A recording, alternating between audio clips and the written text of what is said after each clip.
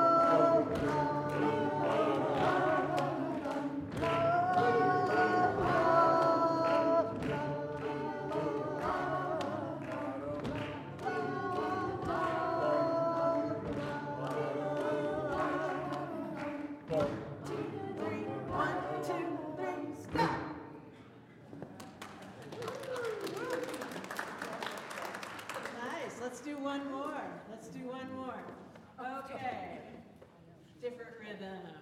How about this rhythm?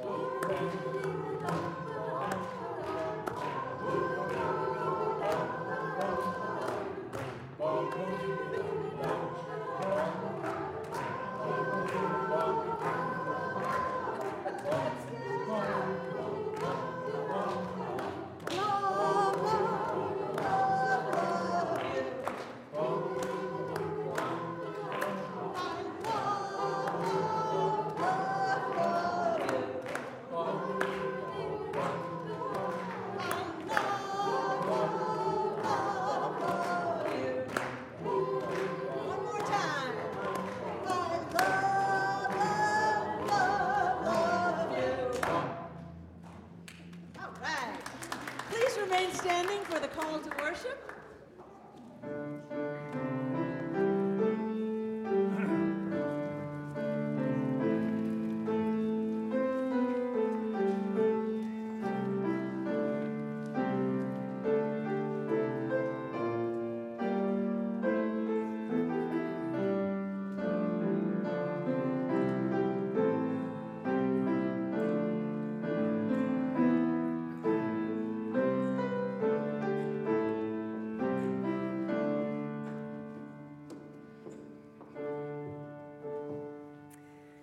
The words of Gretchen Haley.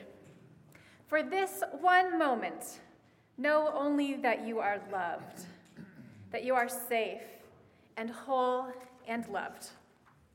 Know that you belong here among us, here upon this earth, in your body, however tired or however broken your heart may be, whatever fear, disappointment, anger you carry, for this hour, know that you are not alone.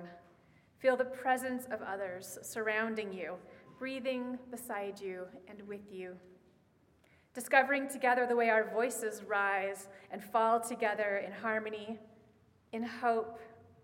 Claim here a resilient freedom, the choice for love, for light, to live with joy and gratitude and praise as a form of resistance. Already we are organizing. Come, let us worship together. What wondrous love is this, O my soul, O my soul. What wondrous love is this? If you grab your gray hymnal and open to number 18, please join us in singing this beautiful American folk hymn.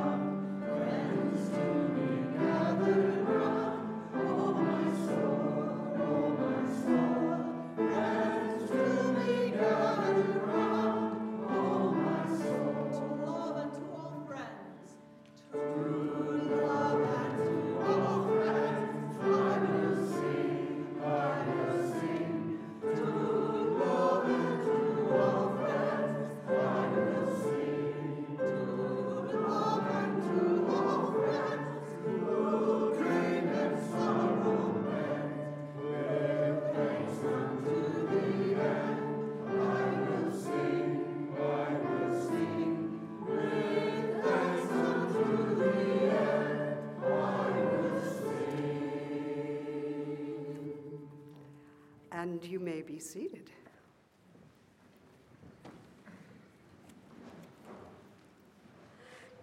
Good morning, everyone, and welcome to First Unitarian. Thank you for the good morning back. I'm Anna Watkins, and I am pleased to include you in this service. We're so glad you're here, whether you're in the sanctuary or the fellowship hall. And just a note for you, we did have some issues with the sound in the 9 o'clock service, so if you are having any trouble hearing, you may want to go to the front desk and get a copy of the sermon there. So just a note about that.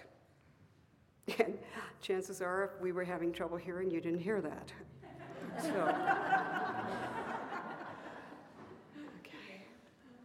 okay. This is one, can you hear me? Okay. We enjoy having children with us, and I do see we've got some children with us here and there, and we have special spaces for them. We've got an activity table at the back. I don't see anyone there, but maybe those artists will show up later. And the family room across the hall, and I must tell you, today was the first time I ever went in there and roamed around. Wow, what a cool place.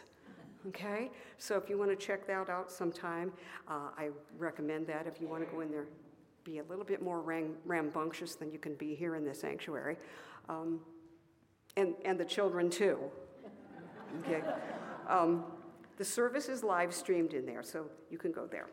The playground at the front, and we have our usual users up here. Yeah, okay, you see? Playground over there. This is a really cool place, and you can sit right down on the soft, comfy carpet and play with the toys or whatever you want to do. Great place to sit. You can catch everything. Take a moment to look around and see the people here, okay? That's the other great thing about this. That's what we're all about. People you know, give them a little wave, and look for the ones that you don't know yet, the new ones who are new to you, and make a mental note to yourself that, when we get to the coffee hour, I'm going to go talk to that person, introduce myself, okay? Even you shy people, okay? All of us belong here, in this place at this time. In the words of Bell Hooks, a generous heart is always open, always ready to receive our going and coming. In the midst of such love, we need never fear abandonment. This is the most precious gift true love offers, the experience of knowing we always belong. Welcome.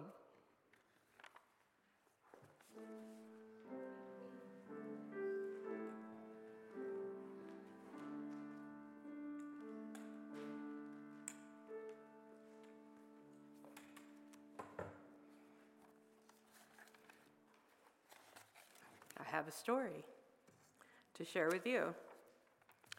I'm sure that you have heard this story before, but this time, you know how you hear a familiar story and sometimes you get a different meaning from it?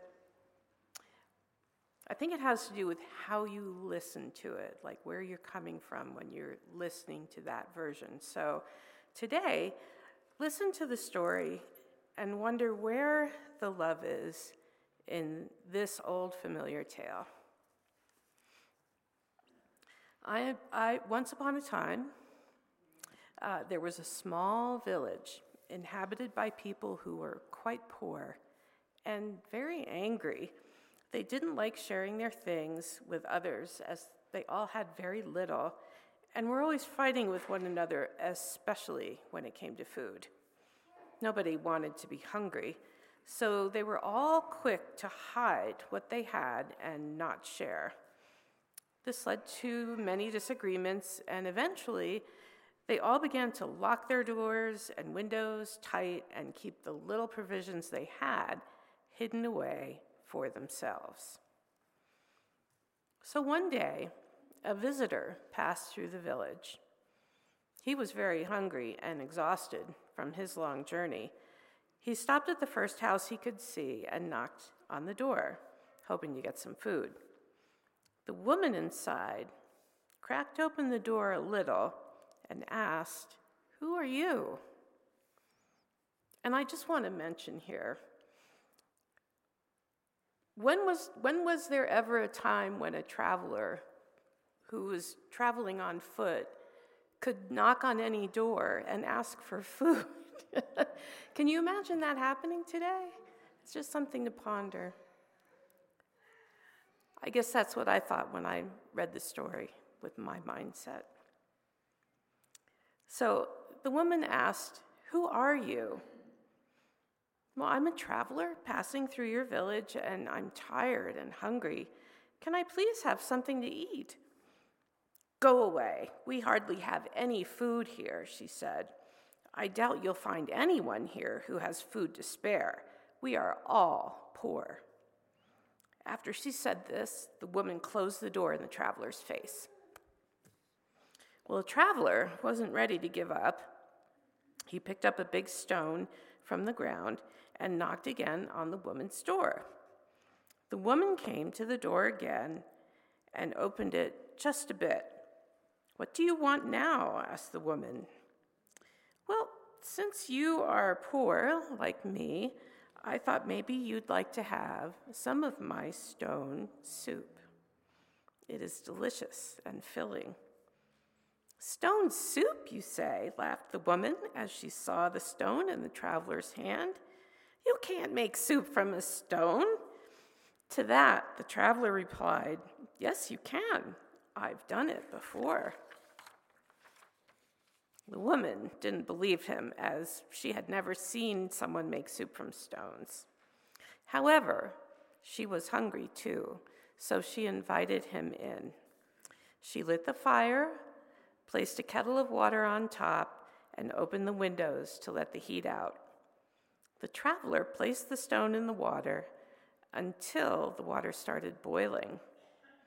He took a sip of the hot water and said, "It's almost done, but if you had just a little salt and butter, it would taste much better." The woman went to her cupboard and returned with salt and butter. As the traveler was adding them to the stone soup, the woman's husband returned home with carrots and potatoes in his hand. "What are you cooking?" asked the woman's husband. "Stone soup," replied the traveler and the woman. The man could not believe this and thought that it was impossible to make soup out of a stone. "Well, it's almost finished," said the traveler as he tasted another spoonful of the soup. "But I think it would taste much better if we added some carrots and potatoes to it." The husband was also hungry, and so he agreed to add some carrots and potatoes to the stone soup. Soon, the smell of the soup drifted out of the open window and down the lane. A neighbor, who usually stayed inside, wandered out and followed the smell all the way to the first house. There, he heard the woman, her husband, and the traveler talking about the stone soup. "Is the stone soup ready now?" the woman and her husband asked the traveler. Yes, but it could be even better if we had some turnips and beans." "I have some," yelled the neighbor, who was watching them from the window. The neighbor was curious to taste the soup made of stones, so he returned with turnips and beans. He poured them into the pot, and the smell of the soup drifted further into the village. Word of a traveler making soup out of a stone drew the villagers out of their houses and towards the woman's house. They all followed their noses with the incredible smell. "Is the stone soup ready yet?" asked the villagers when they came to the window. "Yes, but it's getting there. But, I remember that the best stone soup I ever had chicken and broth in it. It was really good." "I have chicken," said a farmer, and then ran home to get some. "I have broth," exclaimed another villager who ran to fetch it. They both came back and placed the items into the pot. By this time, the pot was packed to the brim with goodness. The traveler tried another sip of soup. "Perfect," he exclaimed. He then proceeded to serve a bowl of stone soup to every villager. "It's delicious," said the villagers. "Where can we get this magic stone?" asked some. Well, the traveler shook his head and fished the stone out from the soup. The villagers realized that it was a normal stone, and the soup's flavor came from all the ingredients, not the stone. The traveler drank what was left of the soup and continued on with his journey. The villagers realized that when they stopped fighting and learned to come back together and share their things with each other, they could live together in delicious and peaceful harmony.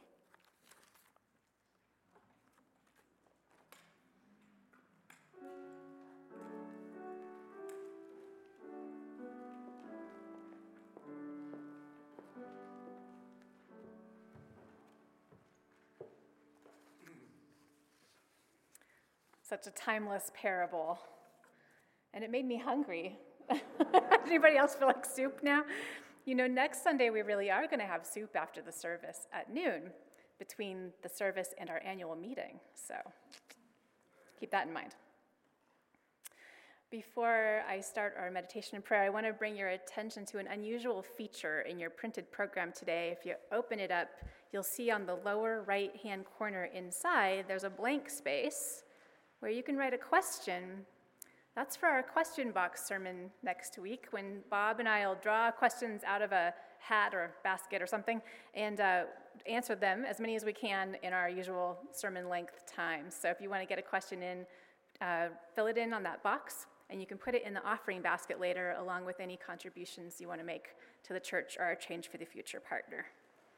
And if you don't think of your question in time today, you can also email it to specials@uuabq.org. Well, now I've got you thinking, and I'm going to tell you to stop, or at least to become mindful of your thoughts. We'll have some time to think about that. I'm going to lead us in the loving kindness or metta meditation. This is a meditation to cultivate a deep sense of caring for self and for all of creation. So it begins by, settling into your body, settling into your seat. Let your hands rest. Let your face be at ease. If you want to, you can close your eyes. And I'll lead you in some affirmations. Hold them in your mind as I say them. If they evoke a physical response of some kind, just notice that too. The first affirmation is for yourself. May I live in safety. May I be happy. May I be healthy. May I live with ease.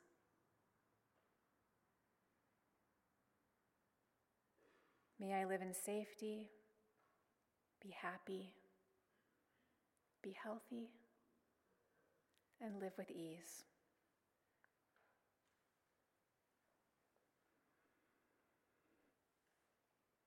Now call to mind somebody that you care about, a good friend or someone who's helped you in life. Visualize them and direct loving kindness to them. May you live in safety. May you be happy. May you be healthy.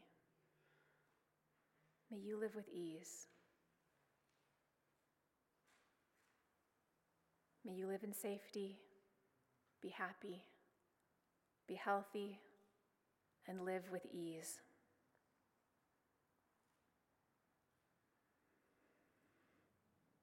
Next, call to mind someone you know who's having a difficult time right now.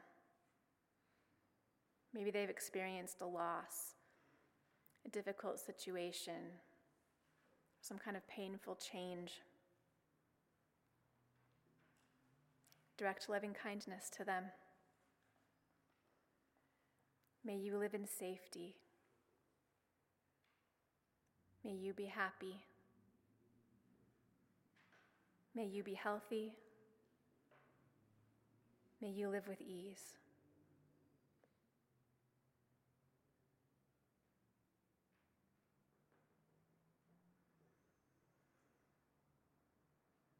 And now, someone who plays some minor role in your life that you don't have a particular feeling for or against. Maybe somebody you see at the store checkout, a crossing guard at a school, or someone you just see once in a while but you don't really know them. Imagine them sitting in front of you and offer the same loving kindness to them. May you live in safety. May you be happy. May you be healthy. May you live with ease.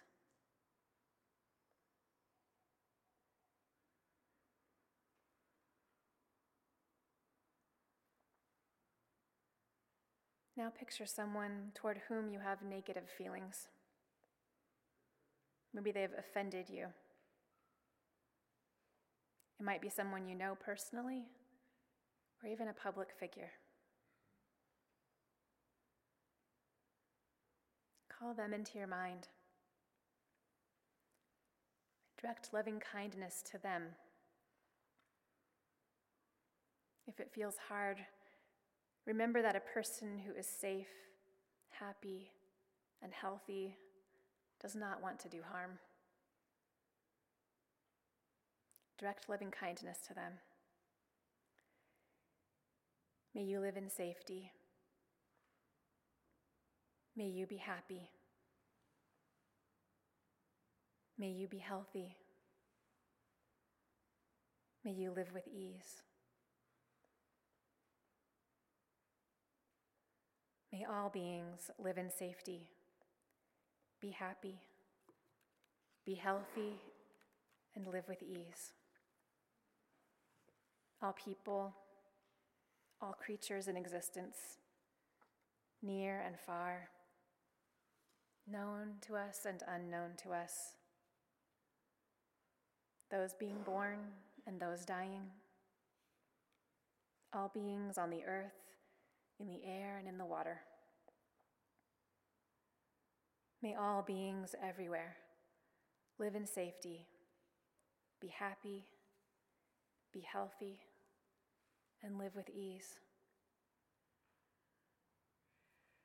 Feel the energy of this aspiration extending infinitely in front of you, to either side, behind you, above and below.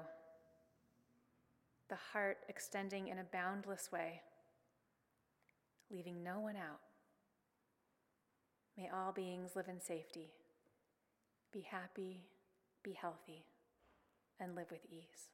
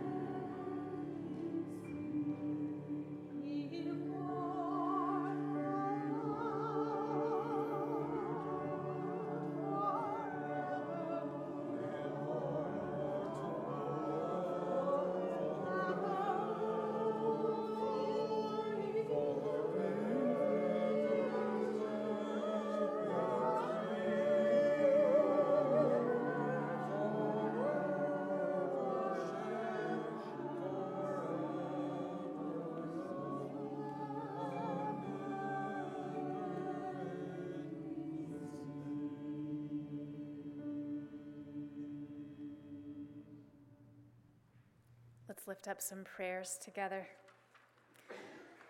I begin with the name of Bill Weibel, beloved longtime member who has died after a long life. We'll hold a memorial service for Bill here in the sanctuary on Friday at 6 p.m. We lift up his memory and pray that his passing be in peace. We hold his son Joe and their family in our hearts. I invite you to think of the names in your hearts, the people and the places for whom you have a prayer today, and speak them aloud as the chime rings, if you wish, so that we can hold them with you.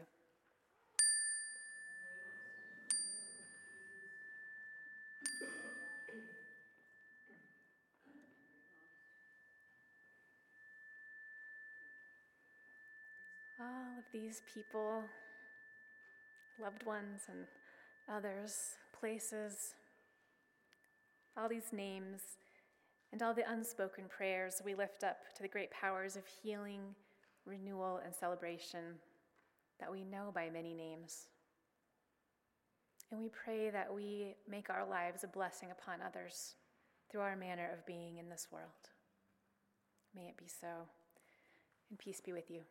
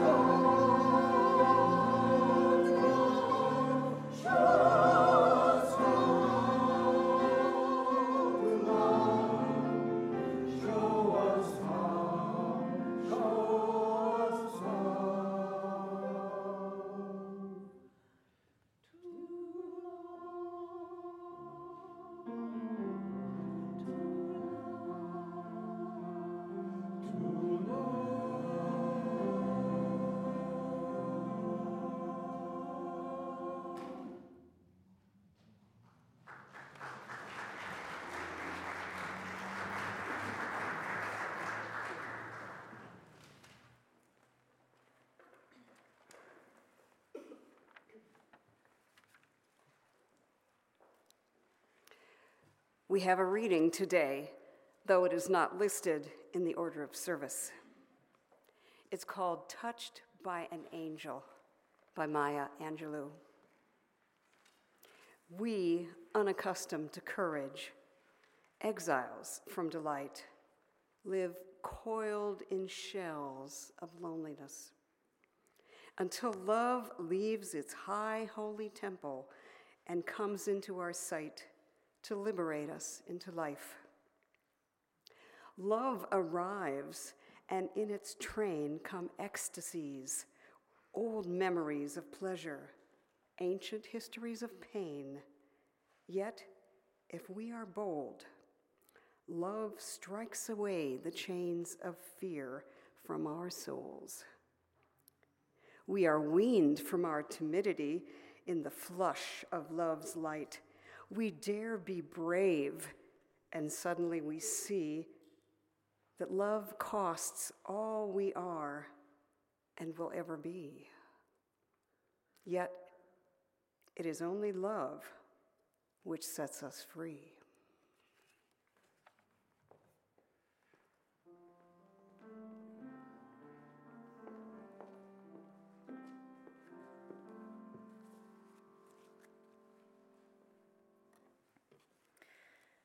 I'm almost done with the coursework for a second master's degree, a Master of Arts in Counseling.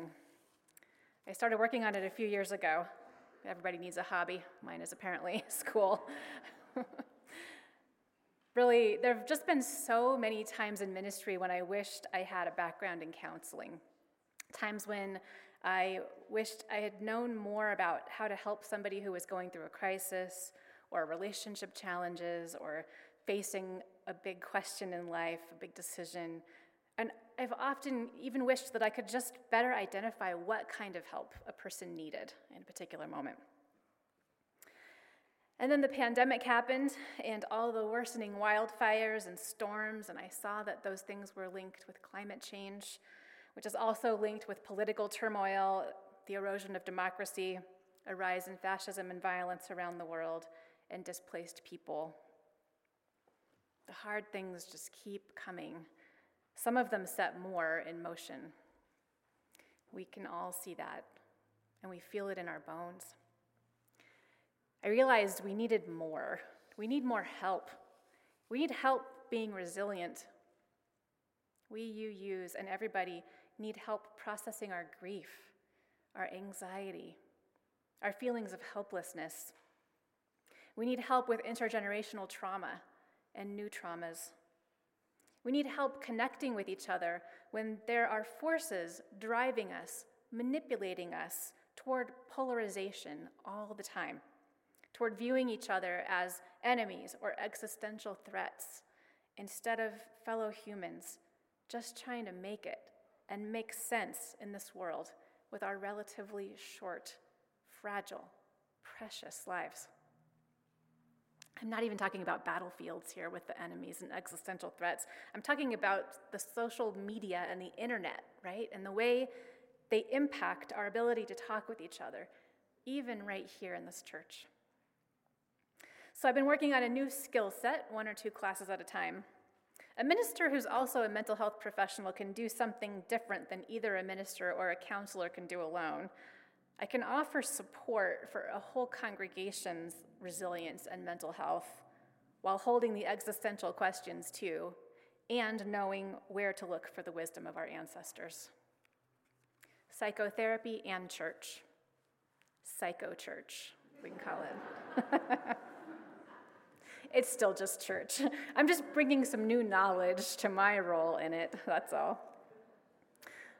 You can call it psycho-church if you want, though. Couples and family counseling, child and adolescent counseling, community mental health, crisis and trauma intervention, substance abuse, group therapy, clinical assessment. I've learned about helping people make a change or connect with each other better or sort themselves out. I've learned how to help somebody identify when they're using an old way of thinking in a new situation and they need to adapt. I've learned how to help somebody adapt, naming their losses and unmet needs and finding new ways to thrive. But you know what we haven't talked about much in the counseling program? Love. We have not talked about love. which is curious because love plays a big role in our mental health, for sure. We need love to thrive, and in many cases, we need love to survive. It's an intimate need. Love also influences the way the world looks or doesn't. It inspires movements and big changes. Love is a big, ambitious thing, too. Our theological theme this month is liberating love. But love is hard to define, and I think that's why we don't talk about it a ton in the counseling program. It means different things, and it does different things. Every year at this time, Martin Luther King Jr. Day reminds us of how muscular love can be. He said, "Darkness cannot drive out darkness. Only light can do that. Hate cannot drive out hate.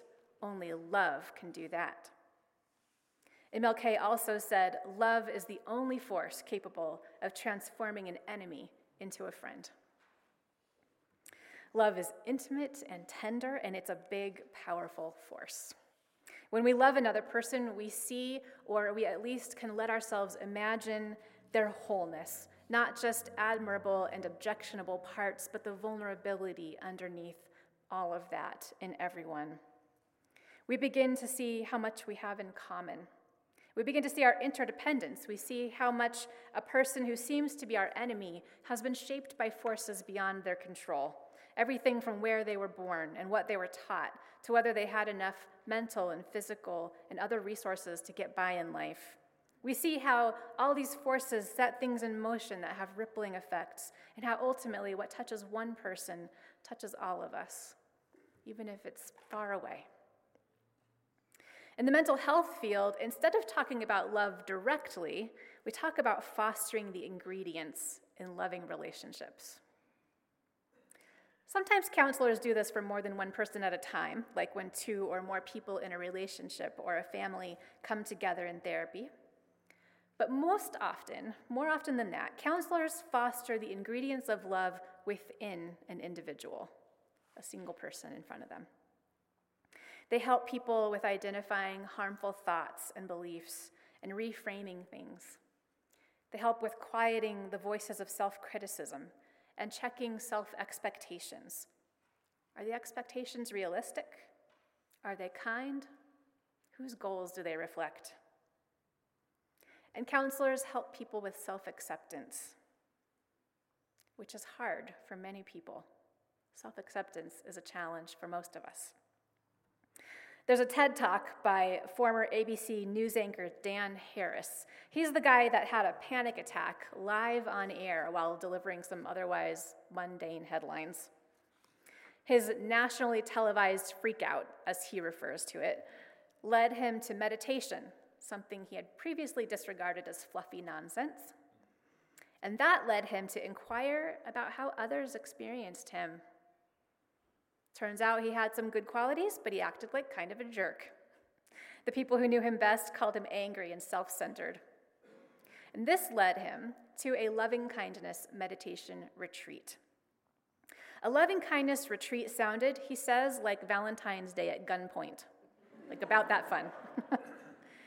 But Dan Harris wanted to learn to be more loving and kind, so he went to a whole multi-day retreat based on the practice we experienced for a little bit in our meditation this morning. At the beginning of the retreat, the instructor told Harris that whenever he noticed any personal demons coming up while he was meditating, he should touch his heart area and say to himself, "It's okay, sweetie, I'm here for you." Oh, hell no. There is no flipping way Dan Harris was going to say those words to himself, right?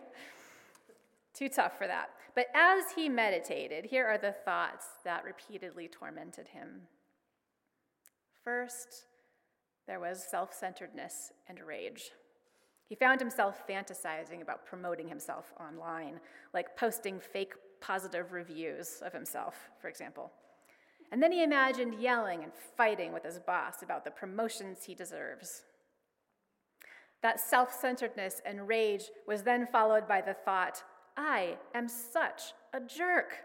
Even my thoughts are jerk thoughts." Disappointment in himself and harsh criticism, which was followed by more self-centered and rageful thoughts. and then more scathing self-criticism and hate. Those were the demons, quote unquote. And there are different ways to frame those kinds of thoughts. I do not literally mean demons. But I want to pause here for a second and invite you to see if you know what your demons are, what your thoughts like that are. Thoughts or a pattern of thoughts that make you miserable or keep you stuck. Maybe they rear up every time you let yourself quiet down enough to hear them, and so you don't. Beliefs that allow you to accept less than a more worthy person would, or to sacrifice too much of yourself, or thoughts that prevent you from being fully known, from letting yourself be known by others. For me, I've struggled with anxiety since I was a little kid. As a child, I used to have nervous tics, like scrunching my eyes. And sometimes I did compulsive behaviors that seemed odd to others, like tapping myself in a certain way or mouthing words back to myself. As an adult, I'm beginning to understand that this is partly due to being neurodivergent, just wired differently. But one of my demon thoughts is the thought that if I were better at managing anxiety, I could do more. Do more, fill in the blank, right? Notice the sneaky underlying belief, I am not doing enough, right? What are yours? Everyone has them. The question is just how much power they have over us. So back to Dan Harris. After 5 days of cycling through self-centeredness, rage, self-criticism, and self-hate, he finally softened or gave up just enough to put his hand on his heart, and he did not call himself sweetie. He said, "It's all good, dude. I know this sucks, but I've got you." He noticed in that moment, when he stopped fighting those thoughts, they settled down. His self-acceptance, which is an expression of self-love, disarmed them. He says it was embarrassing. At its best, love is unconditional, but it often is not free. It costs us something. What I mean is that at times, we have to let go of something, and even something that we may have felt was valuable to us, in order to make ourselves available to receive that love. This is true of self-love, too. The first price of self-love is often our ego, right? For Dan Harris, this was embarrassing, and it was humbling, because he wanted to be better than somebody who would have those demons. And that's where the self-flagellation and self-hate came in, right? You would think self-love might be like an ego-boosting thing, but actually, it can be quite humbling. Dan Harris had to let go of that ideal self and accept himself as he really was in order to get free. So it cost him some of his ego, but it was worth that price, and that is why he did a TED Talk about it later, and you can find it too. Notice that self-acceptance didn't mean he didn't still want to change or grow.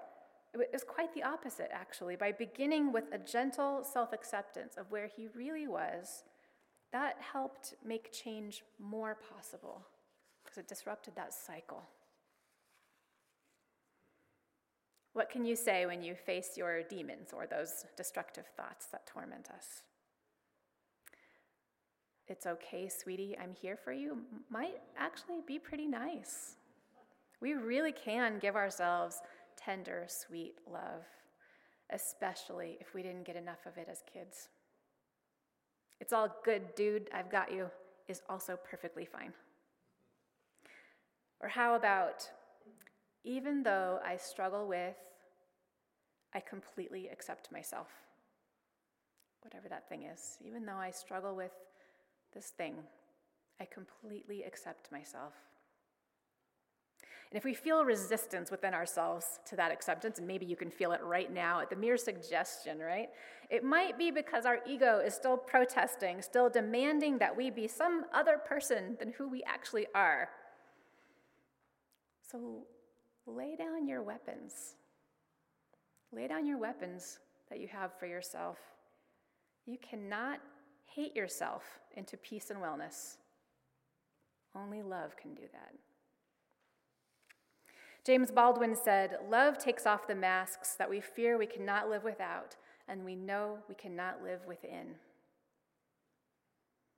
Here's something else love might cost: the way things are.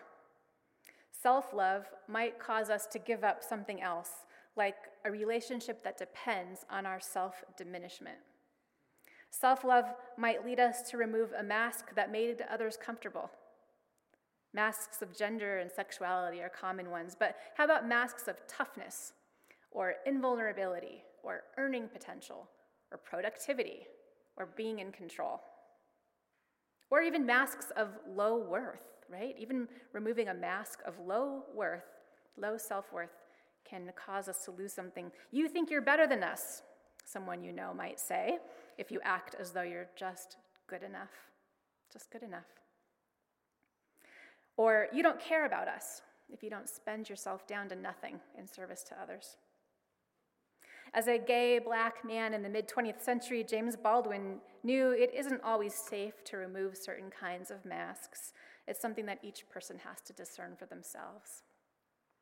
But when we feel able to stop wearing a mask that made others comfortable, there are a couple of things that can happen. One, they can reject us, either by leaving or becoming hostile, which pushes us away. And that's very painful when that happens. Or, two, they can adapt, possibly by taking more responsibility for their own selves and growing in their own happiness. Family systems theory is a branch of counseling and ministry studies, both disciplines have it, that deals with that dynamic. Self-love, the kind that is humble and caring and real, it can be really contagious, which is why I'm talking about it, and it's why I want you to do it. It is not just fluff. It's actually one of the antidotes that we need for these particular times. It makes us kinder and more resilient and better at healing. And it is also ancient wisdom. So here's some of that from Psalm 139, "To the one who spoke the world into being.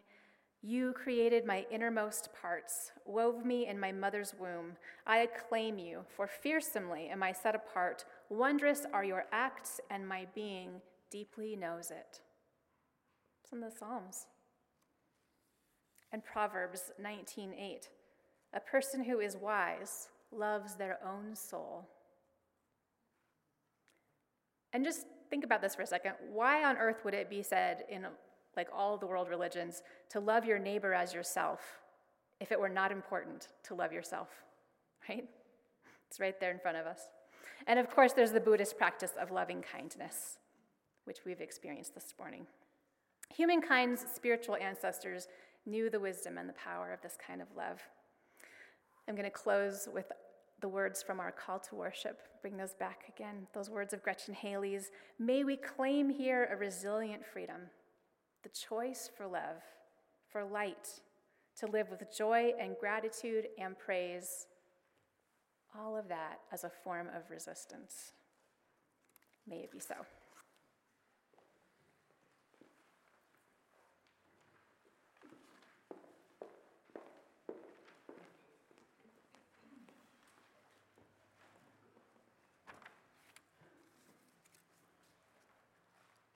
Our offering ritual gives us a time and place to show love and gratitude for our church, its inspiration and service to us as individuals, and for nurturing a beloved community. Your time, talent, and financial gifts are all appreciated. To carry out our work, we also engage with other organizations whose mission resonates with our own. Our Change for the Future partner this month through February is Casa Q, a caring organization that provides safe living for LGBTQ youth and their allies through housing, services, and advocacy. We all need a place where we know we are loved for who we are. You can help to make this happen for these young people. Please mark a pew envelope CFF or place coins in the basket to benefit Casa Q. We will now gratefully accept the offering.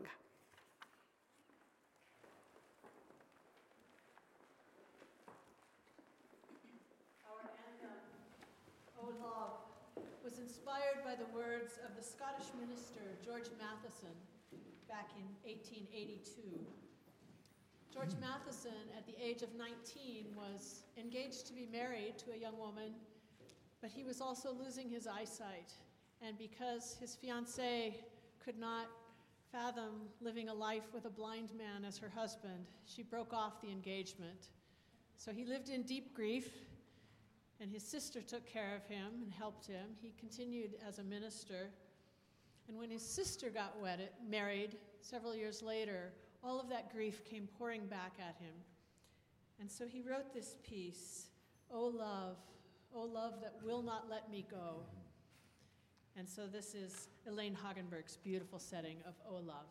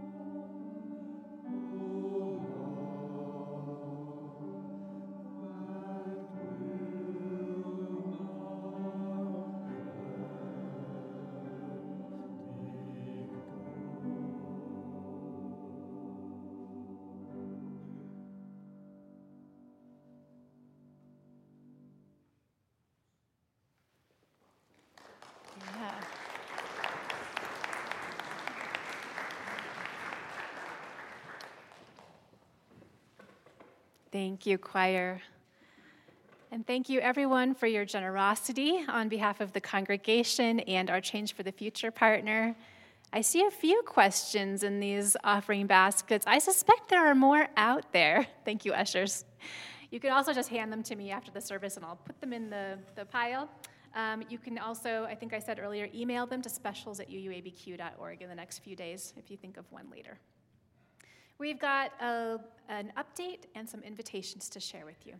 The update is about our pledge campaign. I mentioned a couple of weeks ago that our annual meeting was coming up and we were facing a big deficit of $117,000. I'm really happy to say that we have shrunk that deficit by a bit. We now are facing a deficit of around $90,000. So that's a big chunk off of that, thanks to the people who responded to that invitation to pledge or to increase their pledge. And also, obviously, thank you to everybody who pledged before that moment. It all added up. We're hoping to close that gap some more before next Sunday at 2 p.m. So if you're able to respond with a pledge or an increase, you can do that online or in the church office.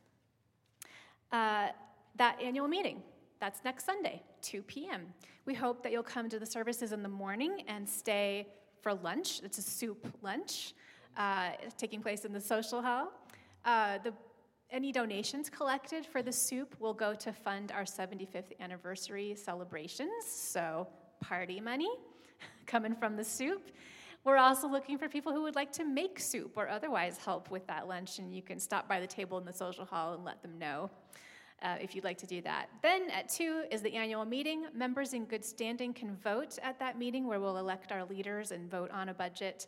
But anybody can attend it, so you don't have to be a member in good standing to attend it. You can be anybody.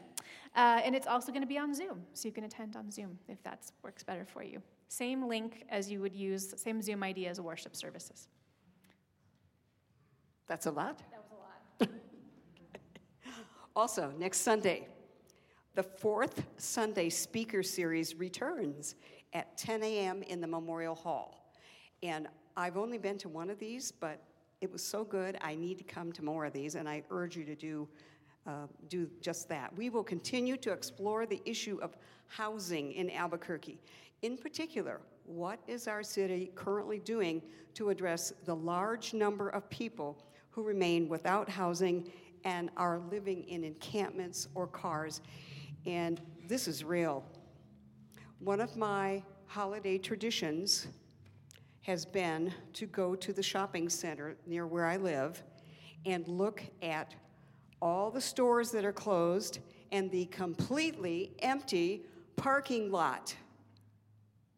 Last Christmas, that parking lot was not empty because there were people parked there living in their cars. I got the message. I will go to this. I urge you also. This is real. Thank you. Yeah, it's heartbreaking. We all have a stake in what the city does to address this and how we can help. All right, we hope you'll stay for coffee right now after the service. There will be a chat table in there if you'd like to have a conversation with others, and they will be using a discussion question, at least one. Sometimes I think they come up with their own too. So here's one to get the conversations going. Which words of acceptance would you offer to a friend? Like a friend who needed to hear that you completely accept them. Can you imagine saying the same words to yourself? Why or why not? All right, let's sing. Invite you to grab that great hymnal and open to number 299. Make channels for the streams of love.